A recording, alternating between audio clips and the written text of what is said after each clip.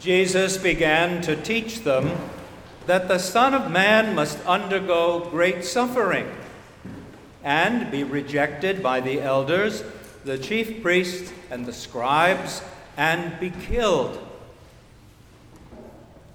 Why does Jesus keep talking about the necessity of his suffering and death? These are certainly odd things to stress, unless, of course, one is a masochist. No wonder Peter is so disturbed by this morbid foreboding.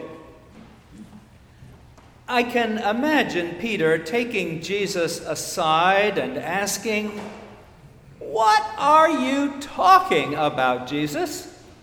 You're supposed to be God's anointed one. We're counting on you to be the Messiah who will lead Israel to freedom and glory. So how can you do that if you are rejected and put to death?" And then Jesus, with a flash of vehemence that he shows only rarely, turns to Peter and delivers the strongest of rebukes. "Get behind me, Satan. You are setting your mind not on divine things, but on human things." Those last words of Jesus' rebuke are of key importance. You see, the clash between Peter and Jesus is about dramatically different expectations.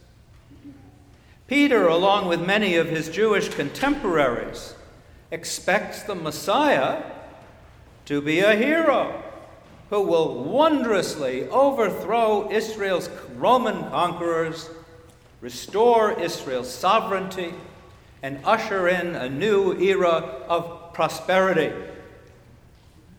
Jesus, however, has come to a very different conclusion about the kind of Messiah that God has called him to be. The kind of Messiah that God, not human beings, has in mind is not the conquering hero, but the suffering servant.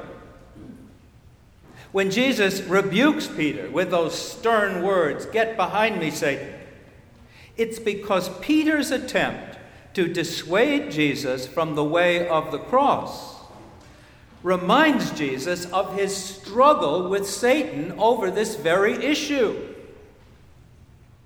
In the wilderness experience that followed Jesus' baptism, Satan, the great tempter, tried to convince Jesus to take the easy and the expected path of messiahship. First, there was Satan's suggestion that Jesus be a wonder-working Messiah who would do tricks like turning stones into bread. Jesus rejected that temptation, saying, "We shall not live by bread alone, but by every word that proceeds from the mouth of God."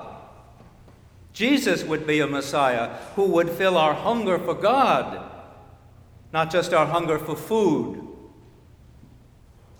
And Satan then offered to make Jesus the ruler of all the kingdoms of this world. Just think what good you might do, Jesus, with all of that power. When Jesus rejected the offer, he was saying no to being a political leader who could force us to obey him. Instead, Jesus would seek to bring about changes in the world by changing people's hearts. Finally, Satan presented Jesus with the choice of being a Messiah who would be exempt from pain and suffering. Surely God's Holy One would have a right to such protection. Angels would hold Jesus in their hands, lest he dash his foot against a stone. When Jesus rejected that offer, Jesus was choosing to take up the cross and enter fully into all the pain and suffering human beings have ever known. So then, when Jesus began to teach his disciples that the Son of Man must undergo great suffering and be rejected and killed, Jesus was not just predicting his future.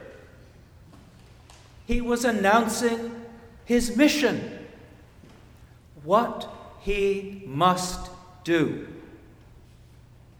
When Jesus stretched out his arms to be nailed to the cross, God would reveal the full breadth and depth of God's love.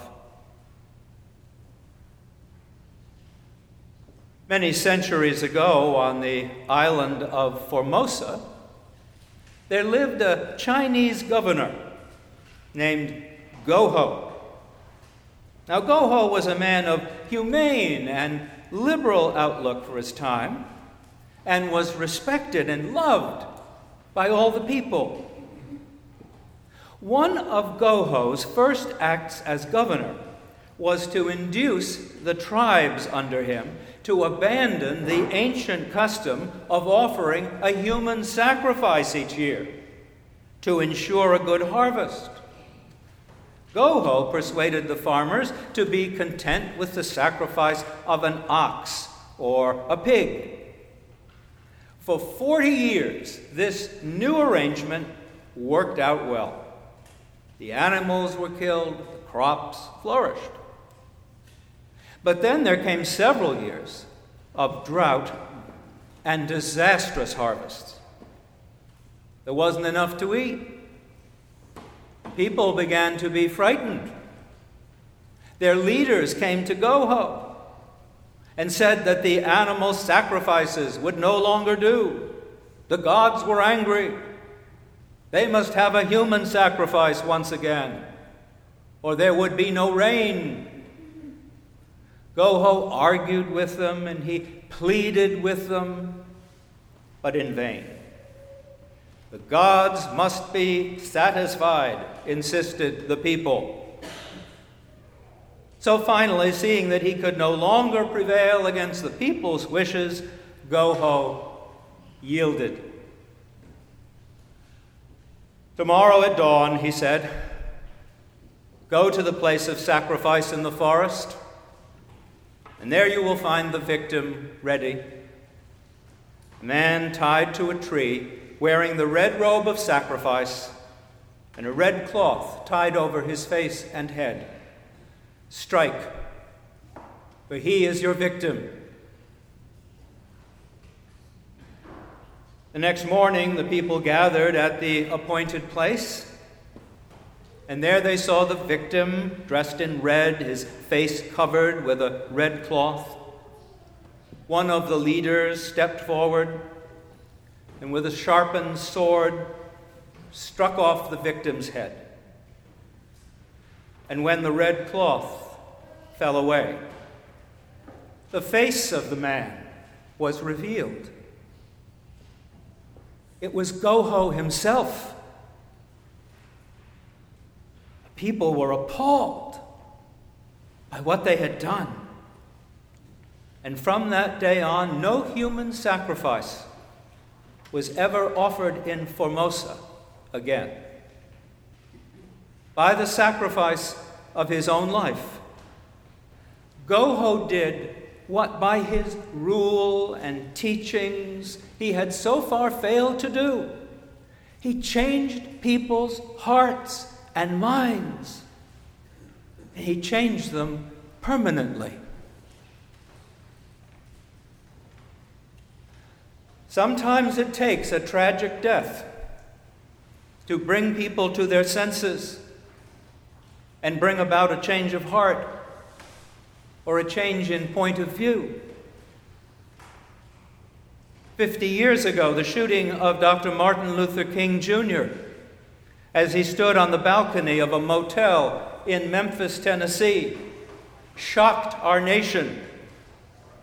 into a new sensitivity to the evil of racism. The tragedy gave us a renewed commitment to end racial segregation and reinvigorated the American civil rights movement. In May of 1970, members of the Ohio National Guard fired upon unarmed students at Kent State University. Students who were protesting against the American war in Vietnam. 4 of the students were killed. 9 others were wounded, one of whom suffered permanent paralysis. The Kent State shootings produced a powerful national response.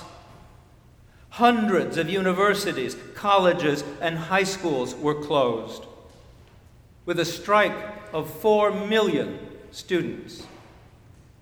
And public opinion across the nation shifted significantly against U.S. involvement in Vietnam. Likewise, 2 weeks ago, the mass shooting of students at a high school in Parkland, Florida, started a movement that might bring about change in our country's gun laws. Never again and enough is enough have been the rallying cries of angry students in Florida and around the country since the deadly shooting. The loss of innocent young people at the hands of a deranged teenage assassin may well prove the tipping point that moves the national conversation about gun control out of stalemate into effective action. The outrage of America's youth will then be vindicated, and the deaths in Parkland High School will not have been in vain. When Jesus set his face toward Jerusalem and the death that awaited him there, he did so with the awareness that it was this that was necessary to change us. Jesus knew that his teaching alone did not have the power to turn human beings from the error of our ways and open our hearts to God's love and mercy. All the sermons on the Mount that he could ever preach could not accomplish this. It would take Jesus' death on the cross, a death that Jesus embraced willingly, to show us the extravagance of God's love. Only the cross would have the power to break down the walls of race, class, and clan, of fear, hatred, and resentment that divide the human race and make us one united people. Only the cross would have the power to make us turn away from selfishness and fear and dedicate ourselves to the God who loves us so dearly. Some look on the cross and see nothing but the spiritual bankruptcy of the human race. Jesus is just another innocent victim of humanity's cruelty and blindness. Such a view will lead us to frustration, sadness, and cynicism. What's the use of sticking your neck out? What's the use of trying to make the world a better place? You'll only end up on a cross like Jesus. Some look on the cross and see Jesus dying there to satisfy the requirements of an angry God. Jesus had to die to pay the price of our sins. Now, such a view certainly stresses a God of justice, but by itself does not give us an adequate picture of a God of love. And what's more, people who focus on God's justice often get pretty judgmental themselves. So here's a local example. During the debate on capital punishment in Connecticut a few years ago, there were Christians who argued that the death penalty is indeed a holy and righteous thing. And why? Because if God imposed the death penalty on his own Son, why should we have mercy? Others look on the cross and see Jesus dying there to reveal once and for all the mercy of God. God so loves the world and everyone in it that in Jesus, God gave God's very life for us.